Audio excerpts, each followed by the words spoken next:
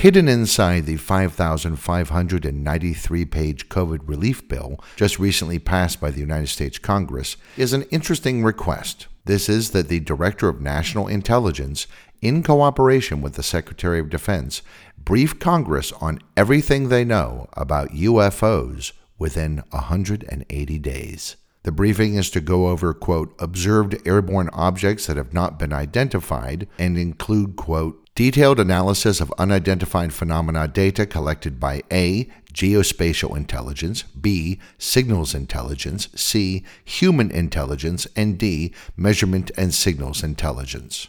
This is all part of the Intelligence Authorization Act for the fiscal year 2021 that was part of the overall coronavirus relief package and was spearheaded by Florida Republican Senator Mark Rubio. Rubio worries that all this UFO stuff we keep hearing about might be high-tech vehicles and or weaponry from Russia or China. He says, quote, maybe there is a completely sort of boring explanation for it, but we need to find out. UFOs have been in the popular imagination for the last half of the 20th century for sure, and even before that, and maybe it's time we take a look at the early days of the phenomenon. Along the way, we'll discover the origins of terms like flying saucer, men in black, and little green men, as well as follow the progress of various U.S. government projects implemented to investigate reports of strange things in the sky. And also tomorrow, January 7th, is the anniversary of what has been called by some the first UFO-related death on record.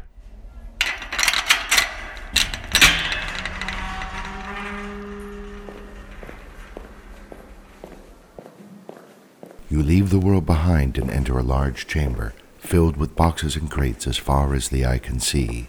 Welcome to the Conspiracy Clearinghouse. The podcast that takes a rather skeptical look at conspiracies and mysteries. Each episode will examine various conspiracy theories, most of which are not true, a few of which might be a little bit true, and even a couple that turned out, in fact, to be true. There are many boxes in the clearinghouse, and along the way, we'll look at some mysteries and hoaxes as well. We dare to look behind the curtain that's behind the curtain. I'm your host, Derek DeWitt. Welcome to the Conspiracy Clearinghouse.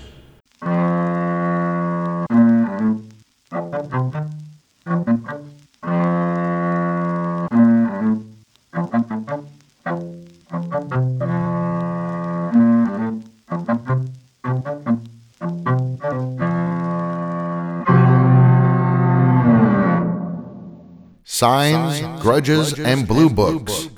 Early ufology. Today is January 6th, and tomorrow, January 7th, is the 73rd anniversary of what Air Force officials refer to as the first UFO-related death on record. The Mantell UFO Incident. On January 7th, 1948, a Wednesday, the Kentucky Highway Patrol sent a report to Godman Army Airfield at Fort Knox of a strange circular object about 250 to 300 feet across, that's about 80 to 90 meters, seen in the slightly overcast sky heading west from Madisonville. Just before 2 in the afternoon, Sergeant Quentin Blackwell and 2 others stationed up in the control tower at Fort Knox reported that they could see the object, which they described as white. The base commander, Guy Hicks, also saw the object, saying that he thought it was very white, and it looked like it was about a quarter the size of the full moon in the sky, though he thought he also saw a red border along the bottom edge. The object was not moving when he saw it, but simply hovering in one place for about 90 minutes or so. The object was also seen for a little over half an hour by people at the Clinton County Army Airfield, which is now the Wilmington Air Park, up in Ohio, just northeast of Cincinnati. Those people, however, did not describe it as white, but as a, quote, a flaming red cone trailing a gaseous green mist, sort of Christmassy. At Lockburn Army Airfield, which is now Rickenbacker International Airport, just south of Columbus, Ohio, more people reported it, saying that it came down very close to the ground, stayed there for about 10 seconds hovering, and then shot up to 10,000 feet, leveled off, and then disappeared into the clouds heading southwest. A report filed by Albert Pickering to the commanding officer of Lockbourne, titled Report of Unusual Circumstances, estimated that the object's speed was in excess of 500 miles an hour when flying level, so not rocket-powered and not in a steep dive. And that's pretty fast for the time. So, 3 F-51D Mustangs from the 165th Fighter Squadron of the Kentucky Air National Guard and 1 P-51 Mustang, who were already in the air, were radioed and told to go check it out. Sergeant Quentin Blackwell up in the Fort Knox Tower was in radio communication with the pilots for the remainder of the incident. One of these pilots was 25-year-old hotshot Captain Thomas F. Mantell Jr. He was the one flying the P-51 Mustang, a plane he was not very familiar with, but he had logged over 2,100 flight time hours, and he had been an ace during the Battle of Normandy during the war, so he was an experienced flyer. One of the F-51Ds was low on fuel, so it peeled off, and the remaining 3 planes went on to make visual contact with the object. The other 2 pilots also made visual contact. They suggested to Mantell, who was further ahead and had a clearer view, that maybe all 3 of them should level off their altitude and try and get a clearer look so they could confirm each other's observations. One of the reasons for this, too, was that one of the other pilots, Lieutenant Albert Clemens, was running low on oxygen and they were too high. But Mantell ignored them and continued climbing. At 22,500 feet, the other 2 pilots called off their pursuit, but Mantell continued climbing to pursue the object. Somewhere around 25,000 feet, Mantell fell unconscious due to hypoxia, which is a lack of oxygen.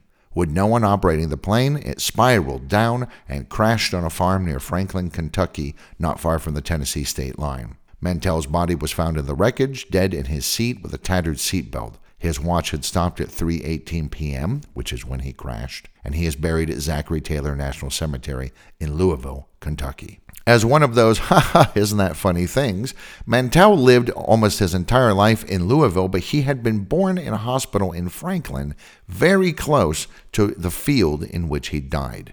Today, there is a historical plaque just outside Franklin that gives details of Mantell's career and his fatal pursuit of the unidentified flying object.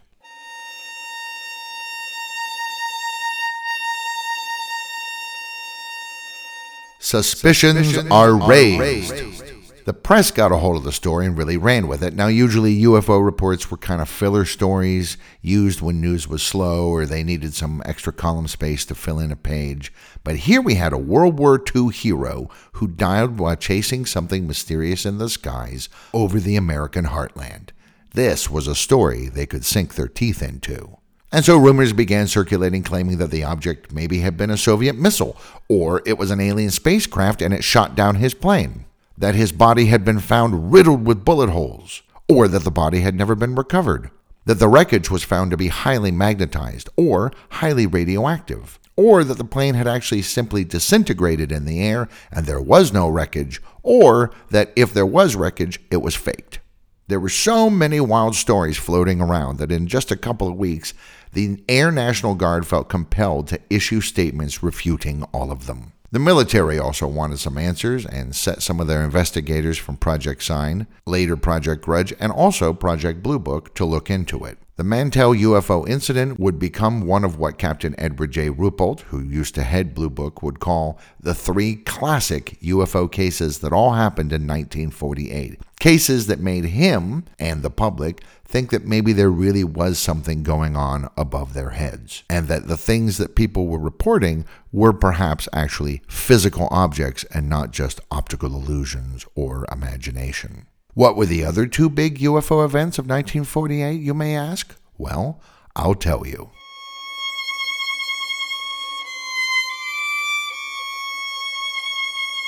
The Chiles-Whitted UFO Encounter.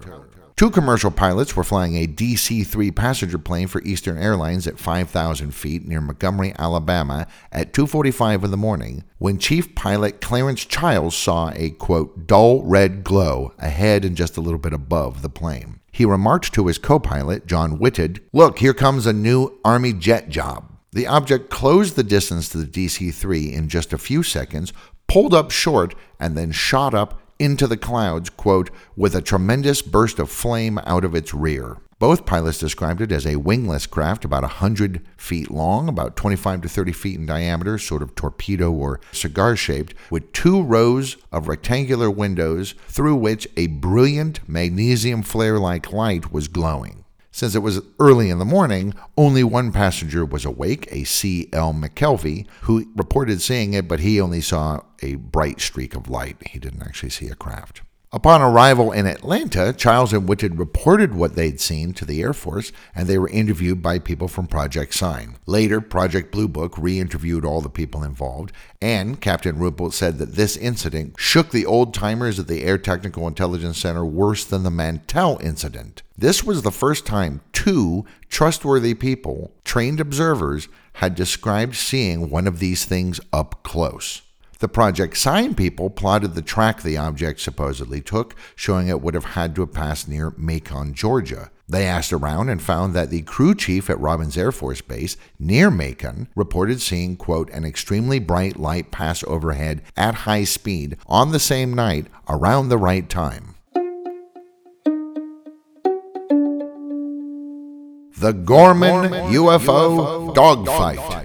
The third of Ruppelt's classic 3 encounters occurred on the night of October 1st, 1948, in the skies over Fargo, North Dakota. Like Captain Thomas Mantell, George Gorman was also 25 and also a veteran of World War II. He managed a construction company but was also a second lieutenant in the North Dakota National Guard. While flying cross-country with some other National Guard pilots, the air group reached the airspace over Fargo, North Dakota about 8:30 p.m. The other pilots decided to land at the local Hector Airport, but since it was such a nice cloudless night, Gorman decided he wanted to keep buzzing around and get in some night flying experience. At about 9 p.m., he flew over a high school football game, and he noticed a Piper Cub, which is a small propeller airplane, in the air about 500 feet below his P-51 Mustang. Interestingly, Gorman is flying the same plane that Mantell flew. And then, off to the west, Gorman noticed something else, a blinking light of some kind. He contacted the tower at Hector Airport, and they said they only had him and the Piper, and the pilot of the Piper said he and his passenger could also see this blinking light off to the west. So,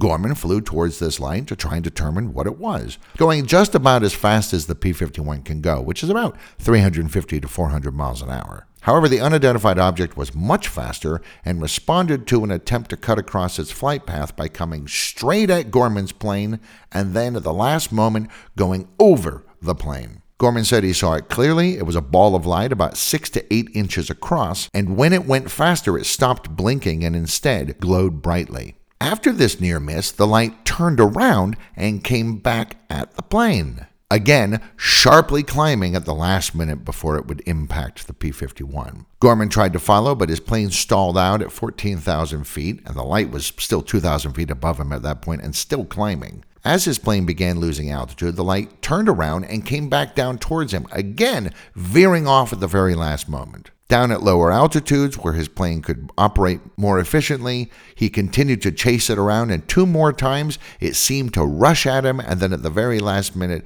avoid hitting his plane. The dogfight, if you want to call it that, had moved over the airport this time, and L.D. Jensen, who was the air traffic controller on duty that night, said he could see the light through his binoculars, but just a light. He didn't seem to see a ship or a craft the light was attached to, just the light, a small, bright, sometimes blinking light. The pilot of the small Piper plane who'd seen it earlier, Dr. A.D. Cannon, and his passenger went up into the control tower to watch everything going on. Gorman went back up to 14,000 feet, looked around for the object, and then saw it below him at 11,000 feet, so he went into a steep dive at full speed to get near it. So he's going even faster than the plane can normally operate at. As he approached, the light shot straight up into the air and then raced off into the distance at incredible speed. Gorman lost contact at about 9:27 p.m. after about 15 minutes of chasing the light around the sky. In a statement later, he said he definitely thought there was a thought process behind the movements of this light ball. And he said even though it was fast and it made these incredible turns, it wasn't magic and it wasn't light reflected off his windscreen or anything like this. The object actually followed curves as it moved, just like a real object would have to, even at those velocities. And so he thought for sure there was something physically there in the skies with him. Of course, having a strange ball of light rush at an airplane over and over and over again might seem kind of frightening. Though, from where I'm sitting, it almost seems playful, almost like a puppy playing with a new toy. But anyway, people from Project Sign investigated and interviewed all the people who'd seen the object. They took readings of Gorman's P-51 Mustang and found it was more radioactive than planes that had been on the ground for a few days, which led to some speculation that perhaps this ball of light was, quote, atomic powered. The investigators also looked into whether what Gorman and the others had seen could have been another aircraft of some sort, like maybe one of these new de Havilland Vampire jet fighters that the Canadians were using, or maybe even a weather balloon. But then they ended up ruling these possibilities out because there were no other planes in the area and no weather balloons had been released. Oh, but wait just a minute. A couple of days later, it turns out that a lit weather balloon had been released about 8:50 that night. Remember, Gorman first saw it at 9 o'clock by the Air Weather Service in that area. Project Sign investigators then concluded that this is what Gorman had seen. The amazing aerial acrobatics that Gorman reported were an illusion brought about by Gorman's own maneuvers in the P-51. Then, as the balloon drifted further away, they said Gorman mistook the planet Jupiter for the light he'd been chasing, and so what a surprise he never caught up to it because, What about the radiation? Well, planes that fly higher up are exposed to more radiation. There's less atmosphere to shield them, so that accounted for the higher Geiger counter readings. Project Grudge and Project Blue Book would both reinvestigate the Gorman incident, and they also came to the same weather balloon conclusion that Project Sign had come to. Though there are several people in the Air Force and at least one physicist who disagreed with these findings. And yet, even some UFO researchers say that perhaps this was in fact a prosaic explanation, such as Jerome Clark, who wrote in his 1998 book, The UFO Encyclopedia, The Phenomenon from the Beginning, that both the Gorman sighting and the Mantell incident were two of what he called, quote, the most overrated UFO reports in the history of the phenomenon, Mantell's sad death notwithstanding. Early days. Now, just like any recent show you may have seen on Netflix, we started in the action, but now we're going to have a flashback to earlier times to give you context and texture. So modern UFO sightings really begin in August 1883 in central Mexico at the Zacatecas Observatory, where astronomer Jose Bonilla took pictures of 300 or more dark objects crossing the sun that he saw while he was looking for sunspots. Later examination of these photographs concluded that they were unusually high-flying geese. In 1887, people all along the U.S. East Coast reported numerous sightings of mysterious airships. In 1896 and again in 1897, people all over the United States saw what were known as mystery airships, often light-covered, cigar-shaped craft, moving rather slowly, often containing beings, and sometimes people reported that they interacted with the beings inside. According to eyewitnesses, encounters with these beings were varied. Some of them spoke English and told the people they talked to that they were from Mars or from other places. Others tried to speak in a high-pitched warbling sound that was unlike any human language. And still others didn't speak at all, but were human-looking, completely naked, and apparently very, very attractive. One former U.S. senator in Arkansas claimed that he met an alien pilot who told him that he was heading to Cuba to kill Spaniards. This was just before the Spanish-American War broke out in 1898. So, racist aliens?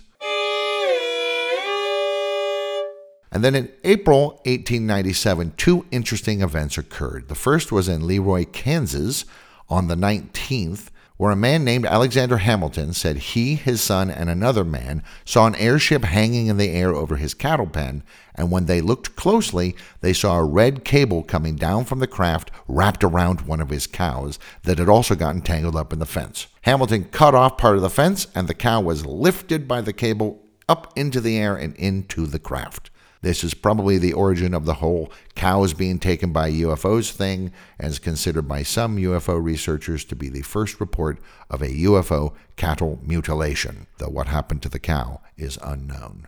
On the same day, the 19th of April, the Dallas Morning News reported that a couple of days previously, so around the 17th, a mysterious airship had crashed into a windmill in Aurora, Texas, and the occupant had been killed. People present said the dead pilot was mangled, but clearly, quote, not of this world. The craft was a strange mixture of silver and aluminum and weighed a few tons and was covered in odd hieroglyphic figures. The locals gave the dead alien a Christian burial in the local cemetery. So if this story is true, then actually this would be the first UFO-related death reported, not Captain Mantell, though to be fair, Captain Mantell would be the first Earthman.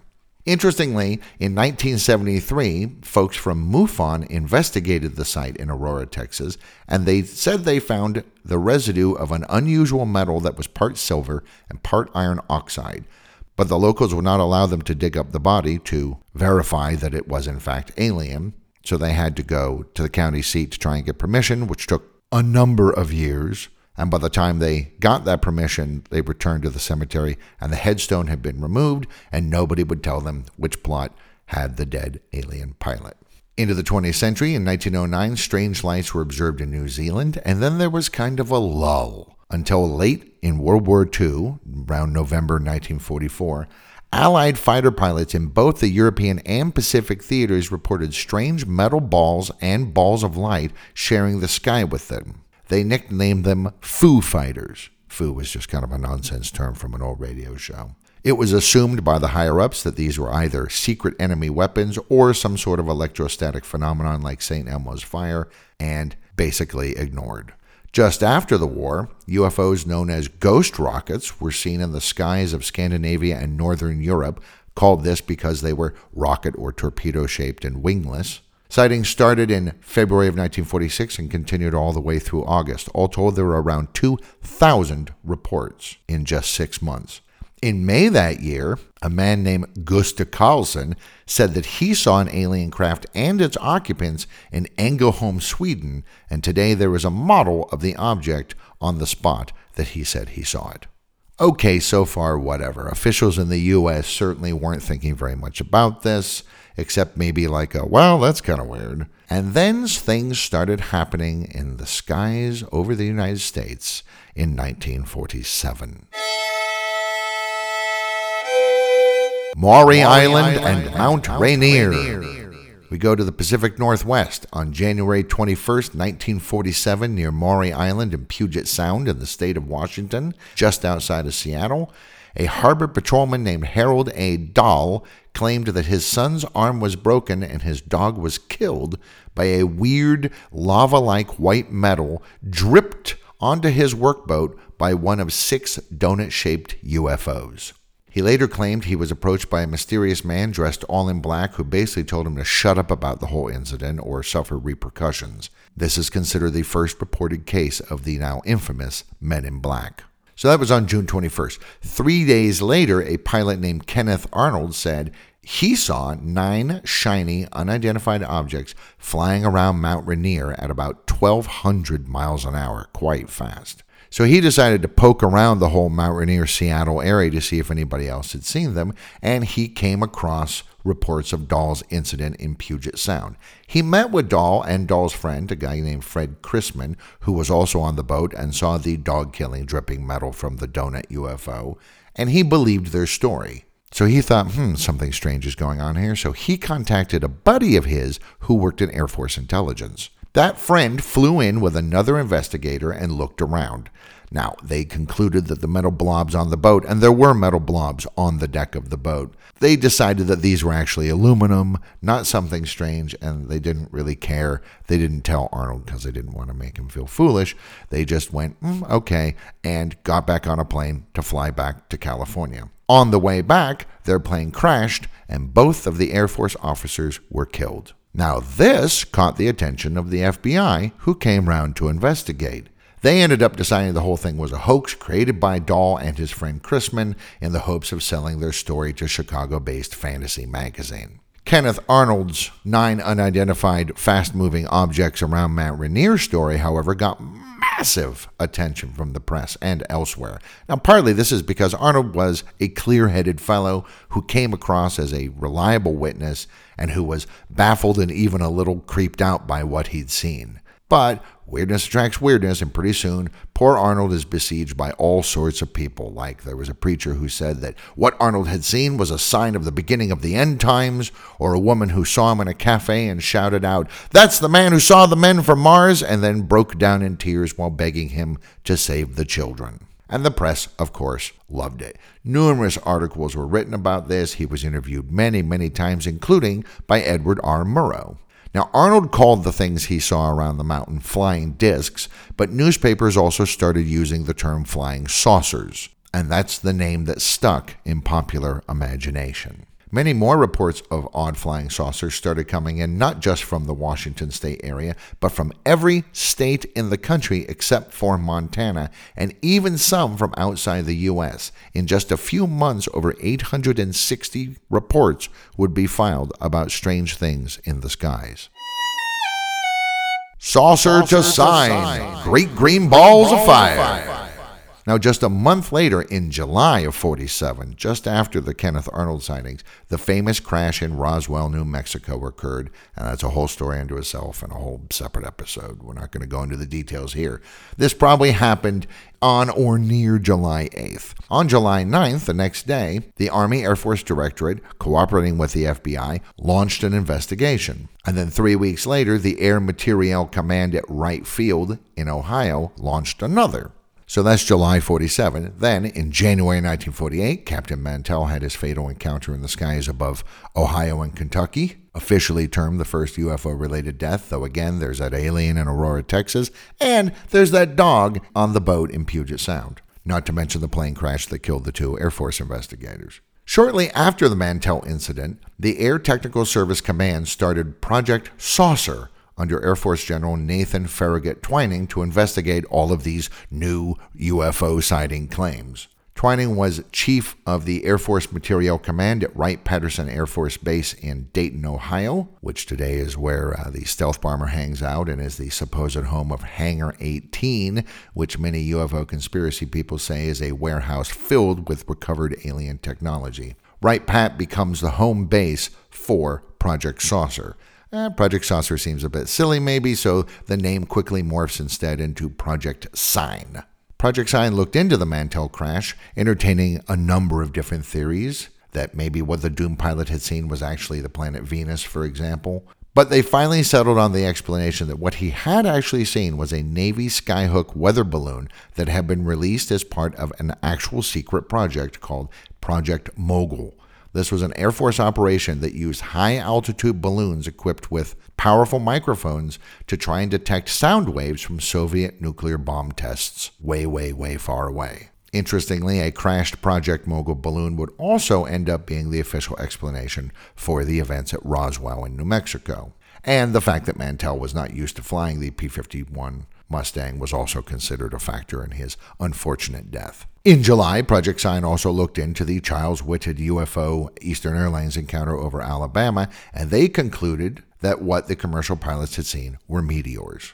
In the summer, Project Sign issued a document called Estimate of the Situation that concludes that while some of the UFO reports that are coming in can certainly be explained away, as they did with Mantell and the Charles Whitted encounters, many of them are actual craft of some kind but of unknown origin. Later that year, mysterious green fireballs are seen over New Mexico and then later over various U.S. military bases around the country. In October, George Gorman had his dogfight over Fargo, North Dakota, and Project Sign investigated it and concluded that that was also a weather balloon. Man, these weather balloons are a problem. In January 1949, Project Sign wrote their final report reiterating that despite their findings in the Mantell, Charles Whitted, and Gorman cases, very often we were probably dealing with actual physical objects, and they suggested that wherever they were from, it was very possible that they were not from Earth.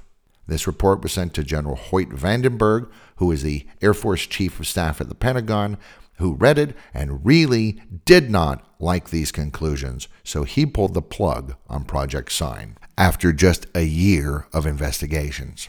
Just before they closed up shop, members of Project Sign attended a conference at Los Alamos in February 49 that had notable scientists, for example, Edward Teller, looking into this whole green fireball phenomenon.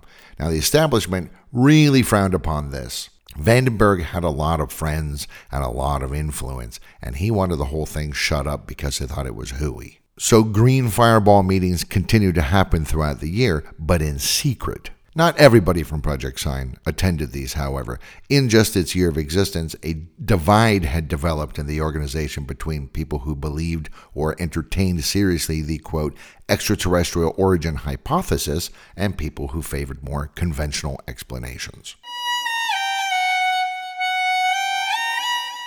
Grudge match. Project Sign's final words were that the UFO phenomenon needed continued study. So enter Project Grudge, also based at Wright-Patterson Air Force Base in Ohio. However, this project had a debunking mandate from the start from on high. Investigators were hamstrung by office politics and bureaucracy, evidence was mishandled, clues were not followed up on, and basically the whole thing was a mess. Every sighting report that came in was poo-pooed and treated as a joke. In August, Project Grudge submitted their one and only report, the 600-page-long Grudge Report, that basically said that all the various sightings were explainable, a combination of misinterpretation of normal objects, mass hysteria, hoaxers, and crazy people. One of the people who helped draft the recommendations section of this document was astronomer Dr. Joseph Allen Hynek, who had also been involved in Project Sign. He urged that Air Force personnel get at least a basic education in astronomical phenomena, and that, yes, while the report says that many of the sightings are explainable, 23% of them actually cannot be explained away, and so therefore more research and investigation needs to be done. In December 1949, the people who'd been participating in the secret green fireball meetings tried to get something called Project Twinkle off the ground. This was to be a network of observation and photography units devoted to analyzing the green fireball phenomenon. But it never really happened, and after 2 years of trying, official word came from on high that the green fireball thing was just a natural phenomenon, and that's the end of it, and nobody had better be looking into it. Project Grudge limped along until 1951 when it was finally put out of its misery, with most personnel getting reassigned elsewhere. However, when the head of Air Force intelligence at the Pentagon, General Charles Cable, learned that Grudge had been so slipshod and sloppy and had actively ignored many UFO sighting reports altogether, he became quite annoyed, describing the Grudge report as, quote, tripe. He was angry he'd been lied to, and he was also angry that there was still no clear answer to what he called the saucer problem. So he and a few like-minded high-ranking officers pushed for the creation of a new project codenamed Project Blue Book, which was started up in March 1952, also based at Wright-Patterson Air Force Base. Since we've hit upon the origins of UFO mania and where certain common terms come from, like flying saucer and men in black, it also might be worth taking a quick interval out to take a look at the origin of another classic term in the annals of UFO fandom, little green men. The Kelly Hopkinsville Encounter. On the evening of August 21st, 1955, we're in now, carnival workers Elmer Lucky Sutton, a friend named Billy Ray Taylor, and some of their family members and children were settling in to have dinner at Lucky's mother's farmhouse near Kelly, Kentucky. About 7 p.m., they saw a bright streak in the sky. Didn't think anything of it, went back to dinner. An hour later, dinner done, a dog started barking its head off and wouldn't stop. So when the two carnies went outside to see what set them off, they saw a creature with some sort of a scary face, as they put it. So they went in, got their guns, and opened fire at the scary face when it looked in the window. This started a 4-hour-long ordeal that involved several of the creatures, they guessed somewhere between 12 and 15, one of which used its long clawed hands at one point to grab Taylor's hair, and many rounds of ammunition.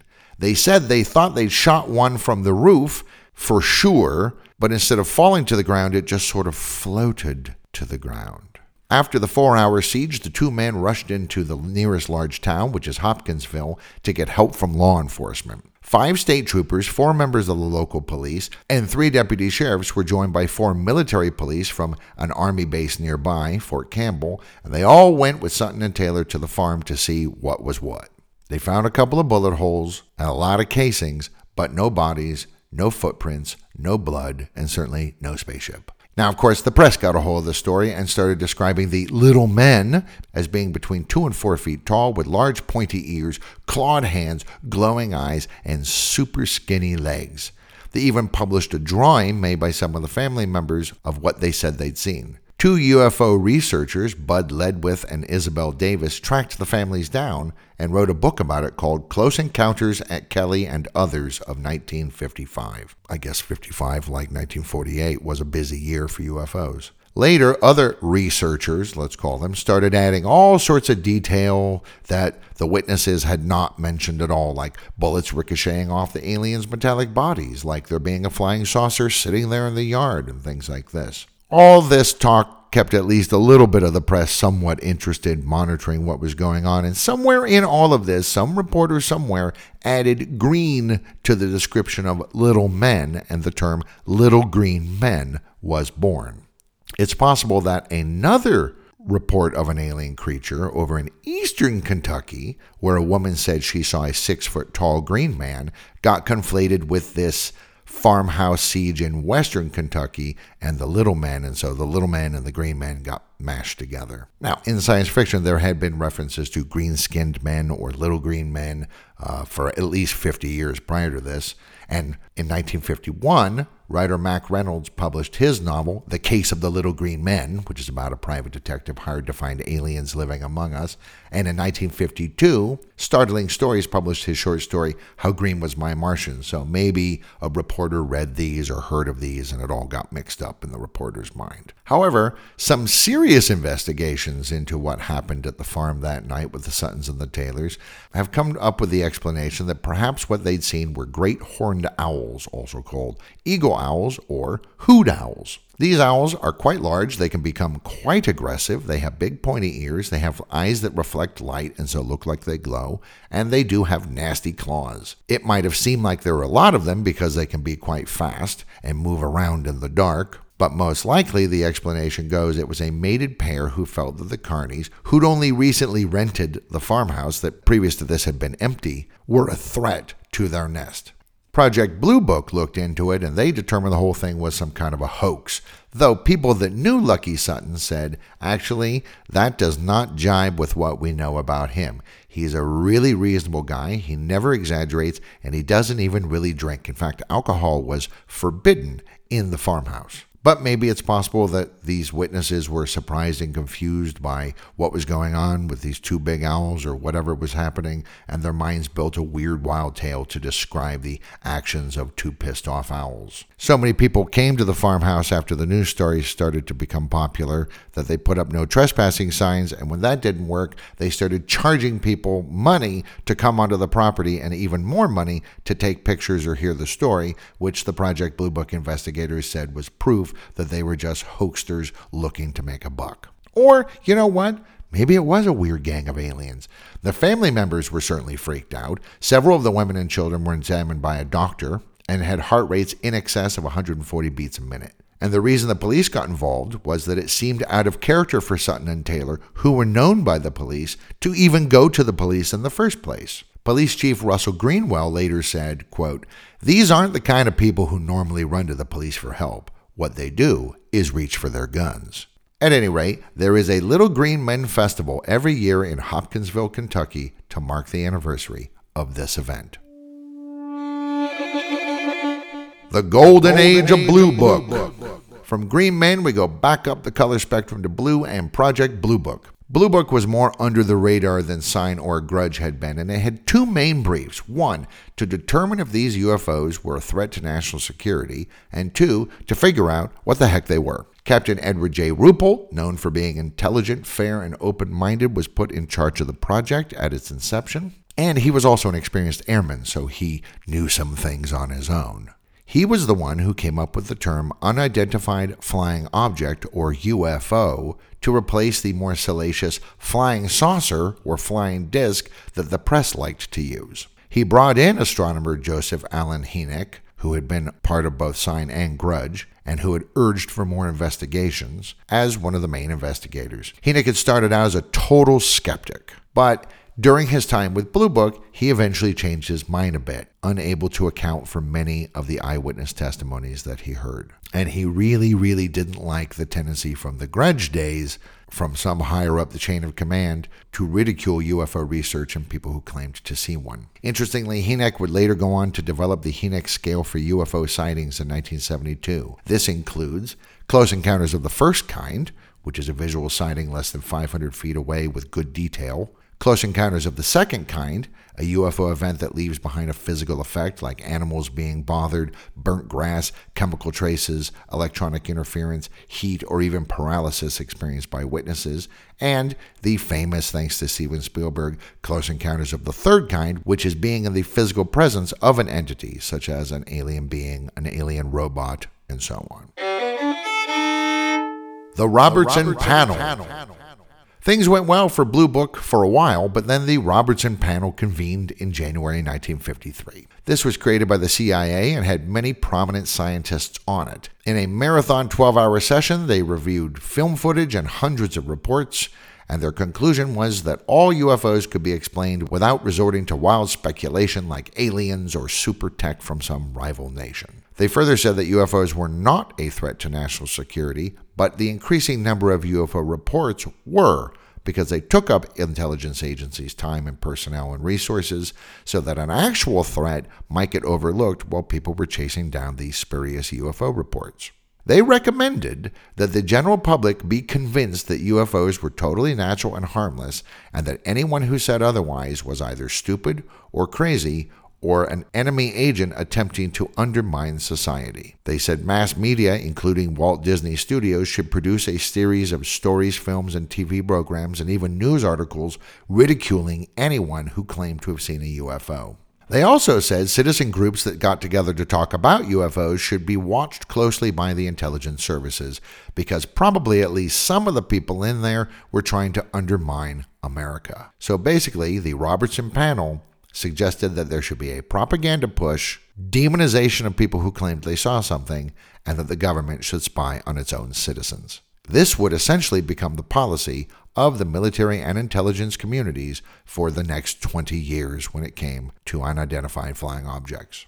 That was January 53. The next month, in February, the Air Force put out Regulation 200-2, which ordered all base officers that they could only discuss UFO incidents in public after they had been solved. Any unsolved cases were to be considered classified. In December, the Air Force, Navy, and Army got together and issued Joint Regulation number 146 that said it was a crime for any military personnel at any level to discuss UFO reports with unauthorized people, punishable with a $10,000 fine and or 2 years in prison.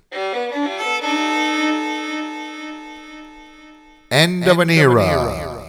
Maybe because of all this, Ruppelt retired from the military in late 1953. He was only 30 years old. It wasn't like he was due for retirement. He worked in the private sector for an aerospace company and then published in 1956 the seminal book, The Report on Unidentified Flying Objects.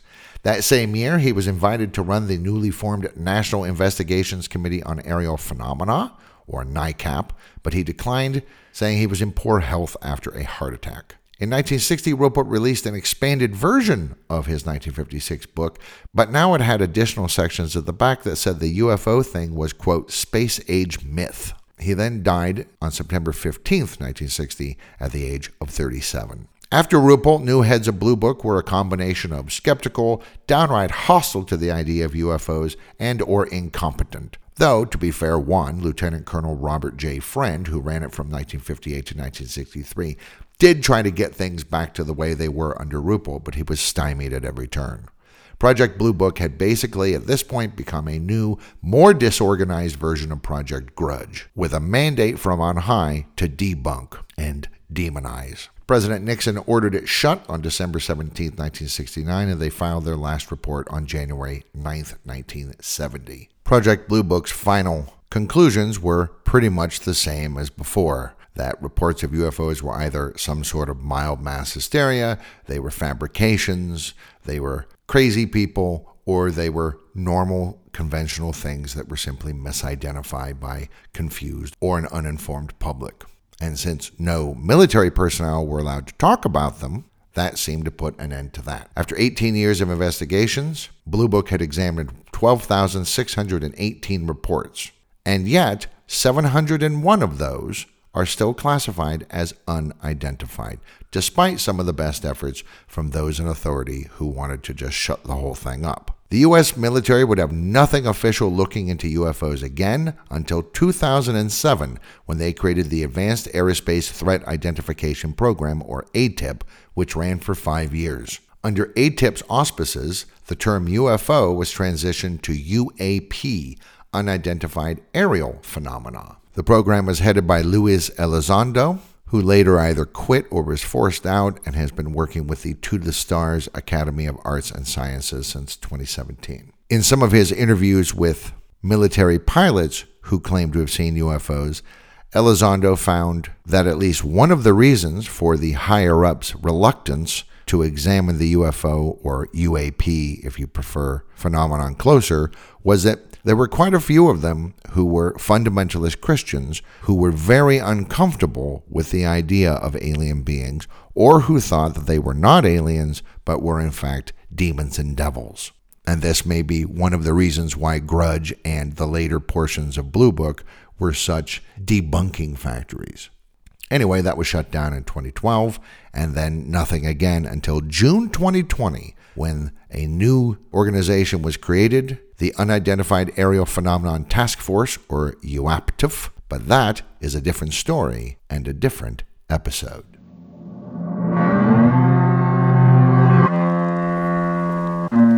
Thank you for visiting The Conspiracy Clearinghouse. We're closing now, but we'll open another crate in the next episode. Until then, thank you for listening.